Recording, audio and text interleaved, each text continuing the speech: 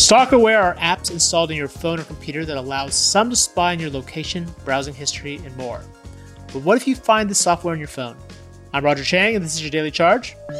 With me is CNET security expert Laura Hotalo. Thanks, Laura, for joining me. Thanks for having me. All right, so first off, can you break down what stalkerware actually is?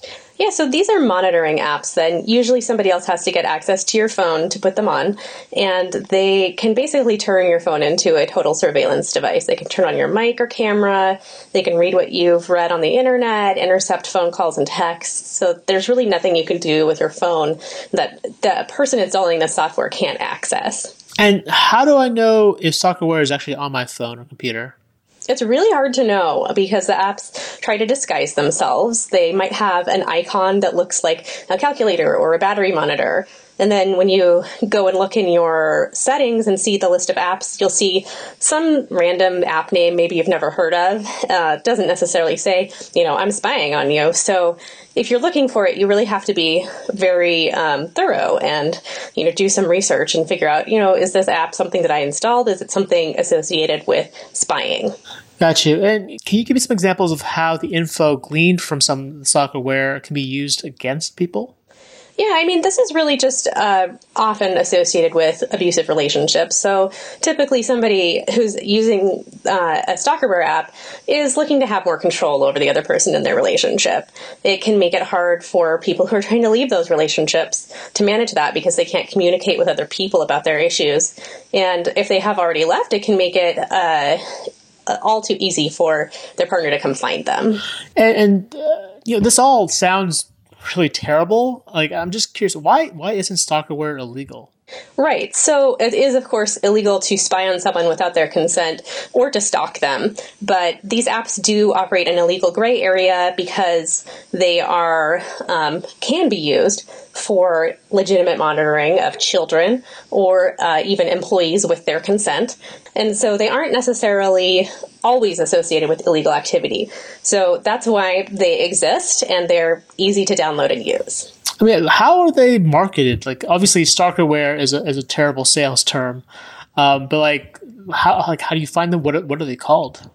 So they call themselves monitoring apps or child monitoring apps, family safety apps. These are all things where they're, you want to know where your kid is. You want to make sure they got to school safely or they came home safely.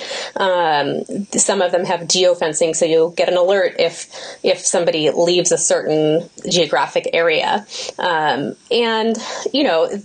is one use for these apps. However, some of them have histories of, calling themselves something else, like girlfriend cell tracker, and now suddenly it's being called something more legitimate sounding, like, family locator.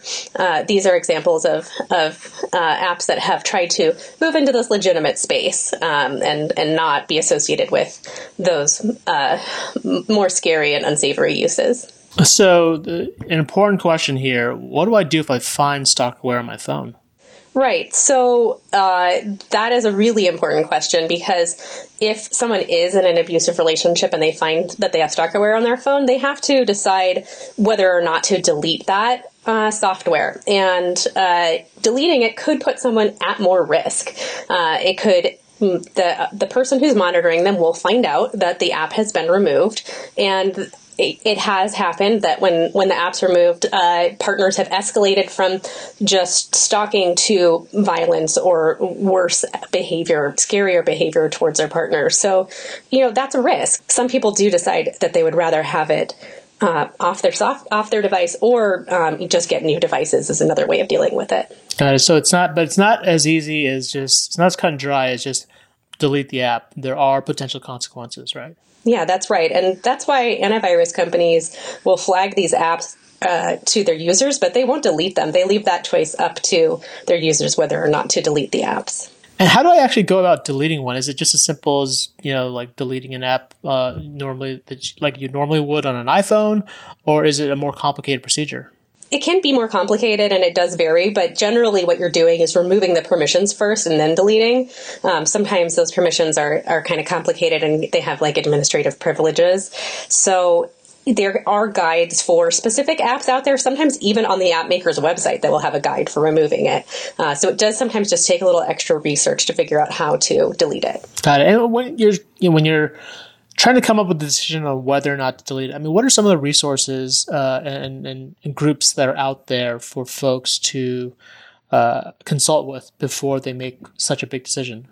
Right. So first, there's the National Domestic Violence Hotline. They have a national 800 number that you can call and make a plan to deal with, okay, if I delete this, am I prepared to, deal with the consequences? Do I have people who can help me if things get worse?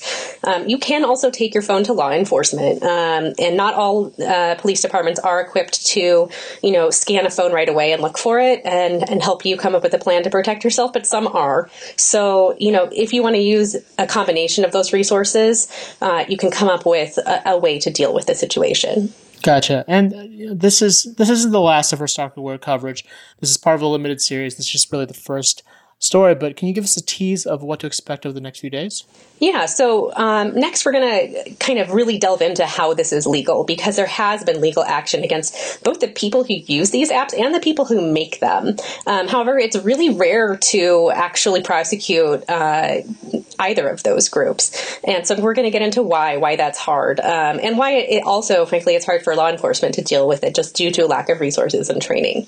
We're also going to get into the other ways that an intrusive or abusive partner can get into your tech, and kind of how to take that back and remove their access to your accounts, your devices, things like that. Just some broader security tips. And just lastly, I'm really curious how you got into the story, because this is, it's definitely in the realm of security, but how did you stumble upon this topic?